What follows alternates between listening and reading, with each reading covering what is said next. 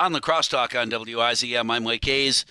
He's running for office. He would like to be your next Senate representative for Western Wisconsin, Dan Kapanke. Hey, good morning. How goes this and it is a battle. How goes the battle? Oh, it's fun. I wouldn't do it if I didn't enjoy this. And the reason I enjoy it, Mike, is because it gives me the opportunity to be out in all areas of this great 32nd district and meet people, renew acquaintances, and let these people know that I'm there for them if they need me once I get elected, hopefully. All right. Well, let me ask you this then. You like all of this, which means you're crazy. Why would anyone want to vote for a crazy person? Politics these days, what's fun about this? Everybody hates everybody. It is just amazing to me. Yeah, it is. It's unfortunate, very, very unfortunate that has we've got to that level as far as politics is concerned. But let me tell you, getting out here with people and people see me, they know that I'm a representative that they will see after the election. I'll be in Ontario. I'll be in Prairie du Chien. I'll be in Ferryville. Any place that people need me to help them weave through the maze of a state government, that's what I do best. That's what I'll be there for. And I have examples from my 6.5 years when I was in the state Senate of being out here in the district helping people. That is the reason I'm doing this. I can help people in other ways, and other people do. But I just choose to put my name on a ballot and run for office so that when people need some assistance working with state government, I'm the guy that'll be there for them. Well, and how are you're going to be there, and that's awesome, which means you're going to answer the phone when I call and say, hello, Representative Kapanke, I got a problem. You're going to hear it. You're going to write down my problem. You're going to hang up the phone and then answer the next phone and do the same thing. What can you do for voters? What can the 32nd district senator do for the people who live in this district?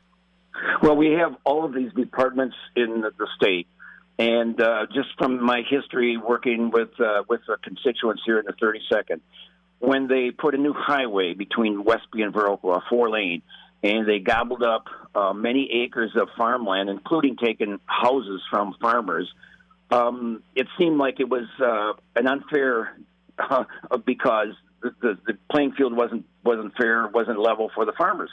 So when the DOT came in and started doing this, I sat in on all these meetings with the farmers, and all of a sudden the tone changed. They worked out a compromise, and the farmers were happy. Those are the kind of things that I do. When there was a flood in Gays Mills, I was there. I think I was there for like 14 days straight, talking to the people, helping the people, helping them move out of their homes. That's what I do, and they know that I can count on them. So then if there's legislation that comes forward in Madison, they know they can trust me that I will be there for them, I will listen to them, and I will take their concerns to Madison. That's what I do, and that's why I'm doing this. That's what I love about this job. Isn't that what every politician says? Send me to Madison, and I will listen. I will work for you. Everybody says that, right? Yeah, you're right, Mike. Everybody does, and I think that many times politicians and pundits, so-called experts, I think that we don't give the voter enough credit for making the right decisions when they go to the polls. They know the candidates. They know me. I've been around, as you know, and I have been in other elections and over the years, and people know me, and they know how I conduct myself as a senator. They know that I'm not an unproven commodity for them, so they know I'll do that, and that's why I'm hopeful on Tuesday that I will prevail. You've had some experience in that seat before, so you're not quite the freshman senator from the 32nd district. But newbies generally are told, sit down, shut up. We'll let you know when it's your turn to talk, because you don't have any of that. I've been in office for a while, so I have some clout.